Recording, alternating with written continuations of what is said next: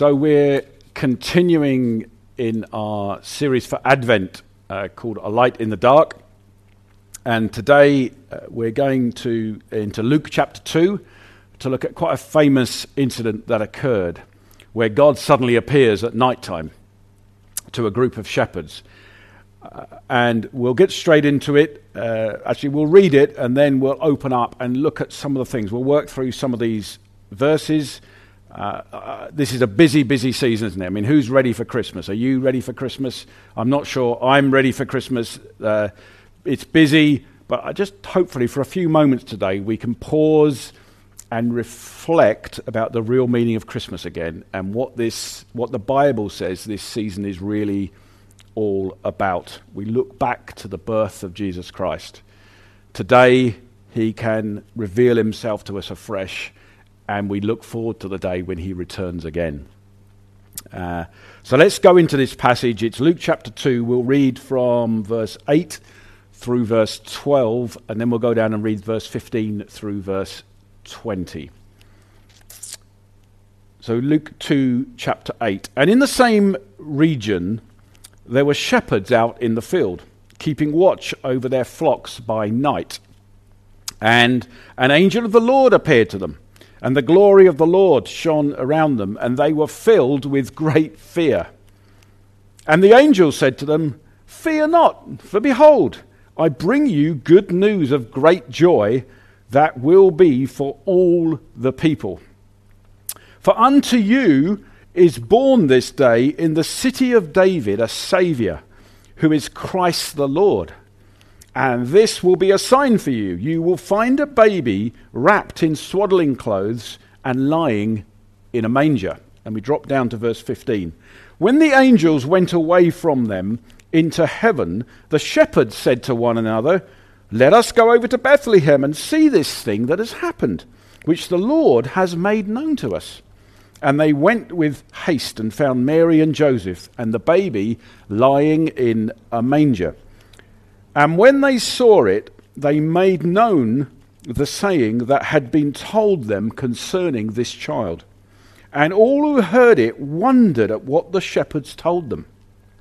But Mary treasured up all these things, pondering them in her heart. And the shepherds returned, glorifying and praising God for all they had heard and seen as it had been told for them.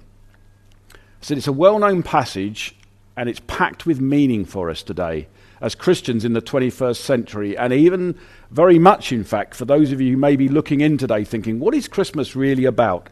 And I've called this sermon today, Good News for All People. Good News for All People. And let's look in this passage at what happens when the glory of God shows up, because we can read it and without going past the scene here, what really it must have been like. These shepherds would have been out by themselves, probably settling down for the night, maybe even asleep. In fact, they were keeping watch over the flock by night. Maybe they had them in a stone pen, we don't really know, but they would have been sleeping out in the fields, protecting the sheep from predators. It would have been quiet. And suddenly, it's very loud. I mean, we don't know if the glory of God turns up, these angels, and wakes them up. It's not really said, but it's just that the glory of the Lord shone around them, and an angel appears to them in the middle of the night. I mean, this is like suddenly shocking. What must this have been like? It must have been disorientating for these shepherds. They must have, what is happening?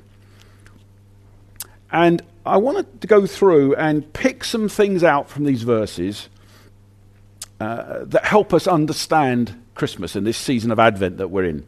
And the first heading, if you like, I've got for this, and I've got 4 things I want to quickly go through this morning.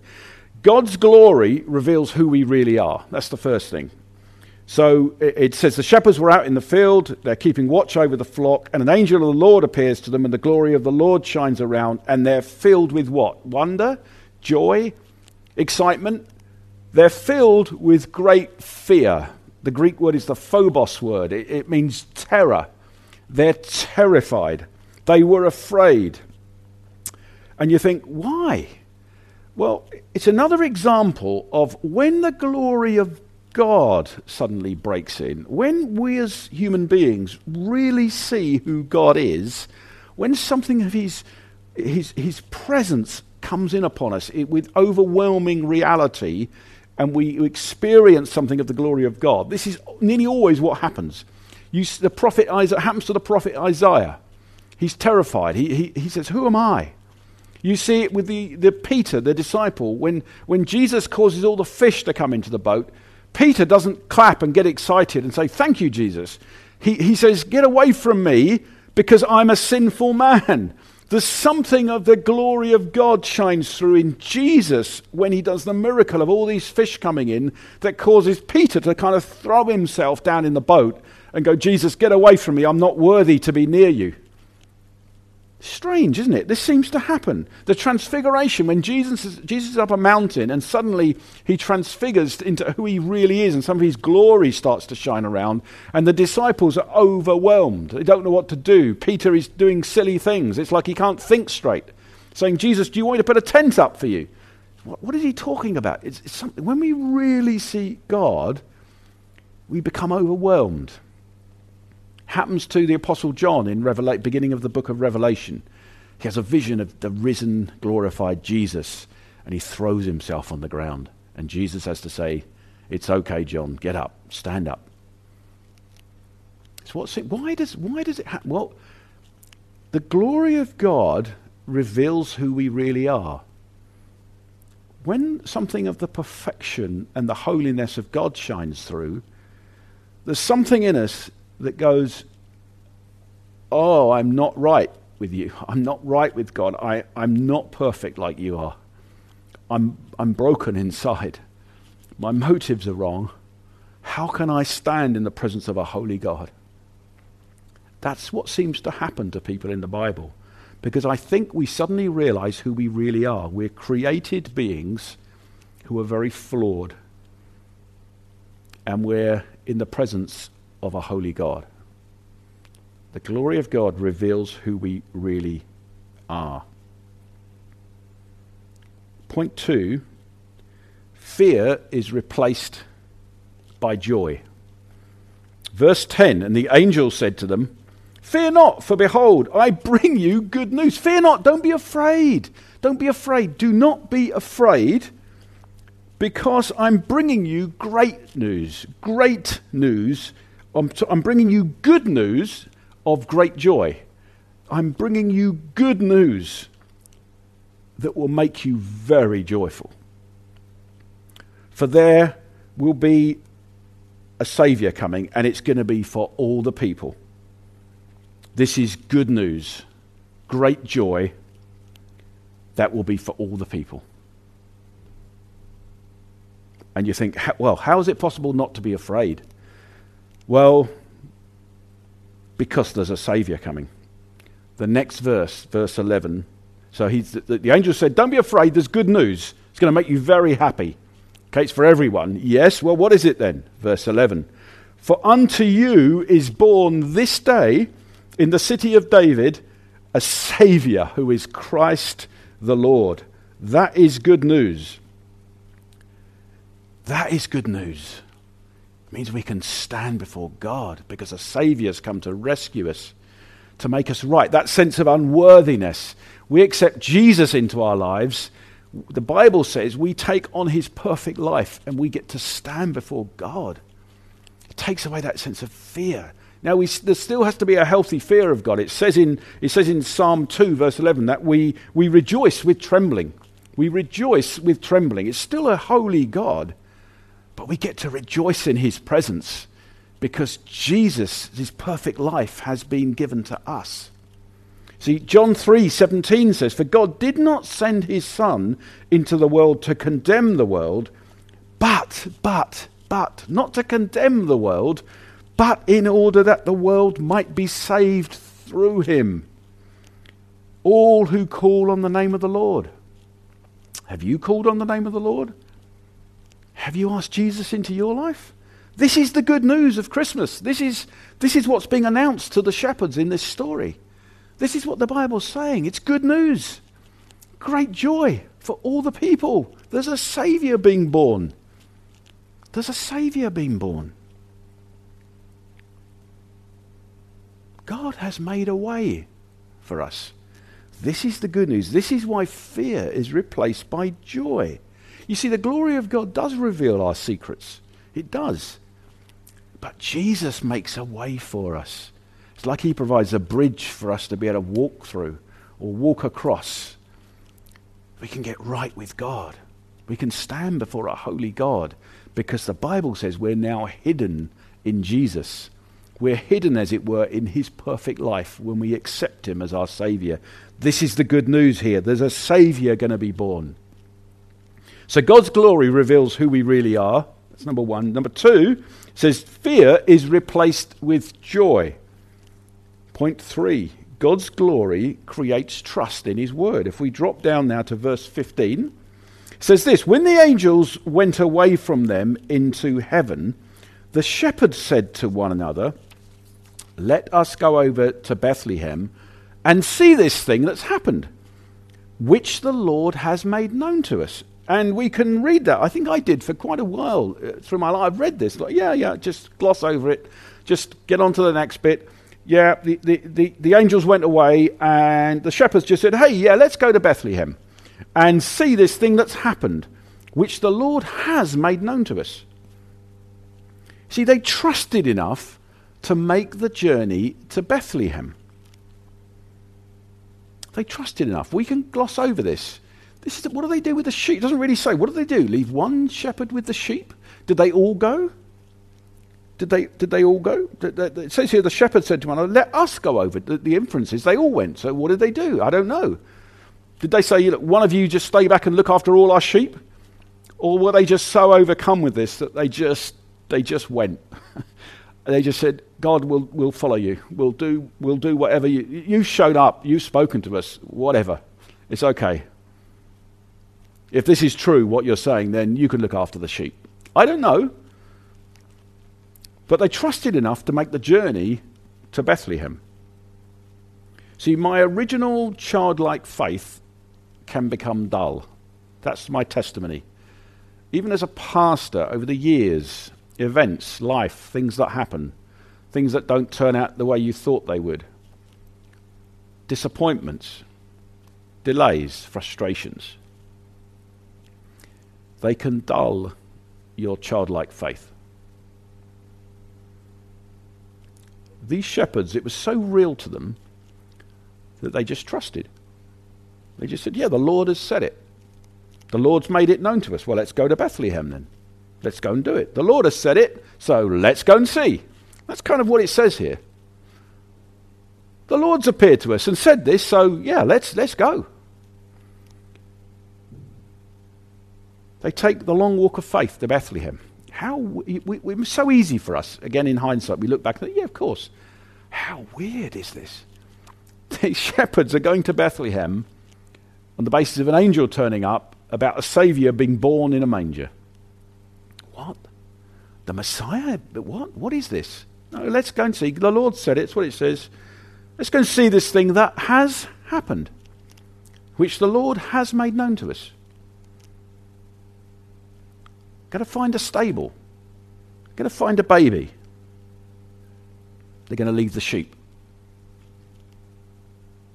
How are we doing with trusting God? How are we doing with, God, you've spoken, so it's okay? Or have the cares of life, the weariness come upon you? Disappointment. God, I pray for myself. God, keep my faith childlike. That God, if you've said it, it's enough for me. I'm going to trust you. So we see it. We see God's glory reveals who we really are. Fear is replaced with joy when we understand the gospel. God's glory creates simple trust in his word. And finally, the gospel produces thankfulness. Right down to verse 20. And the shepherds returned, glorifying and praising God for all they had heard and seen, as it had been told them.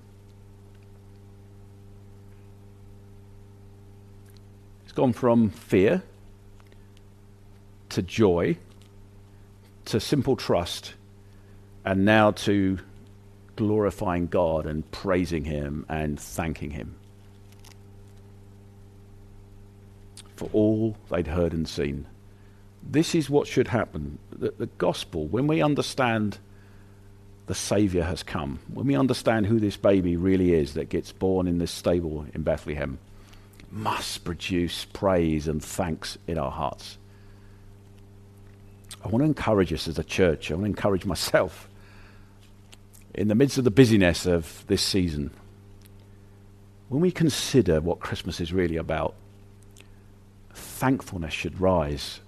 I talked last week about the wisdom of God and about the peace that comes and about rejoicing in these things.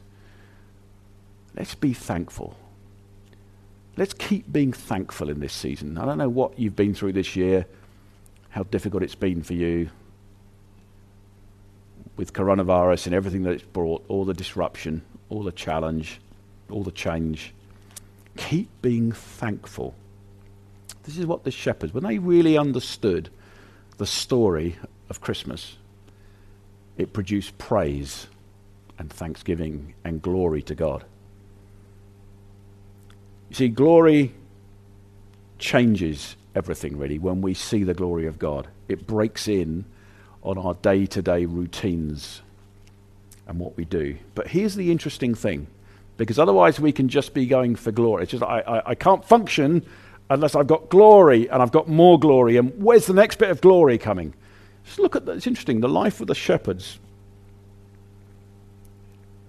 It seems to me they went back to being shepherds. See, nothing really changed in their lives, in their jobs. But glory seemed to make them thankful. And I want to say to you that God wants to keep revealing his glory to you. He wants you to keep seeing it through the scripture.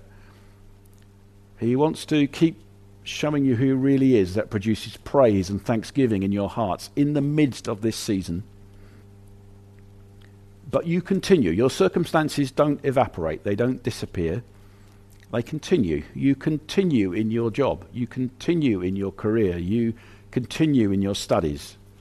Your day-to-day routine continues.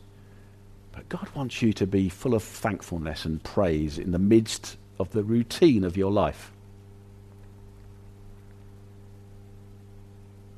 These shepherds go back to being shepherds. There's nothing to say that they don't. See, the good news of Christmas and of the life of Jesus and what it means for us is that in the ups and downs of life, we can be thankful. We can be thankful through it. We can continue to be content. We can continue to praise God. I believe, and my experience in my own life is that, and I'm still learning with this, that when I learn to be grateful for things, things start to change in me and often around me. When you develop a life of thankfulness for your family, for your work, for your friends, for how good God is to you. When you start to do that, when you start to be thankful to those around you, not only do you start to change, they start to change. It has an effect. It ripples out. Have a life of thankfulness. Thank God for what is good.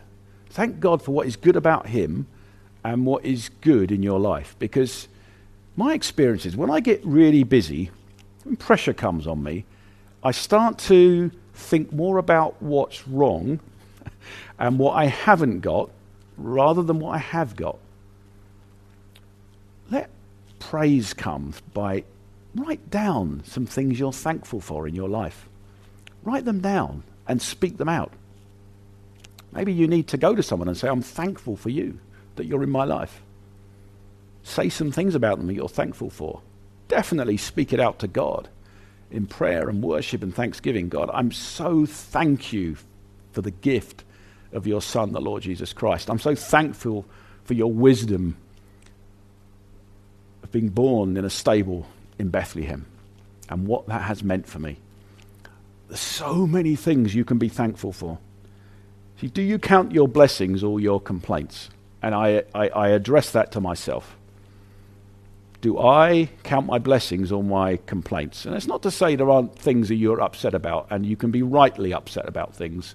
I'm not saying to be silly in this. I'm just saying get perspective. I'm not asking you the things that maybe things have been done wrong to you. Maybe people need to say sorry to you. Life is tough. People say things they shouldn't say. I'm not saying that doesn't happen at all. I'm really not saying that. But I'm saying, do you count your complaints or do you count your blessings? Make sure you're counting your blessings.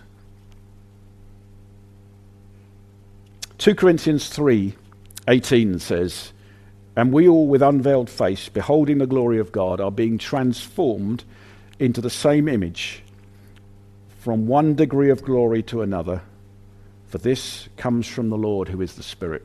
We are being transformed from one degree of glory to another. Transform, the word is metamorphosis. It's where we get the Greek word, the English word metamorphosis. We're being changed. It's like we're being changed one degree at a time.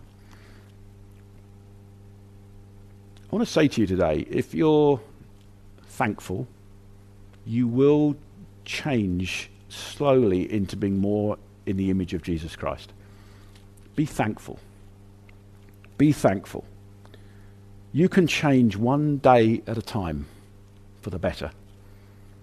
Don't give up. Thankfulness will help you become more like Christ. Let me sum up. In the routine of today, I often can't feel things sometimes. I can't feel that I'm changing. I can't feel that I'm becoming more like Christ. But if I keep looking at Jesus, I will be changed. And I think back now, I never would have imagined how God would change me. I think I look back 30 years or 35 years and think I ever knew how God would change me. I had no idea. When I look back now, I see so many little things. I see some big things that God did, but so many moments where God changed me to become more like Christ. And it's a process that's going on every single day, day after day after day. If I keep looking at Jesus, if I keep studying Jesus, if I keep coming to Jesus, I'll get changed into his image, bit by bit by bit. And thankfulness is such a huge part of that.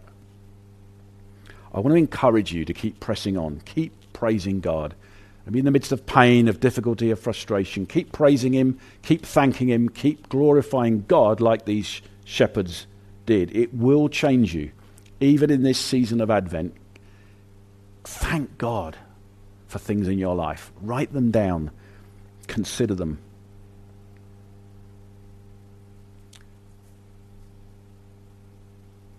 Let's worship together.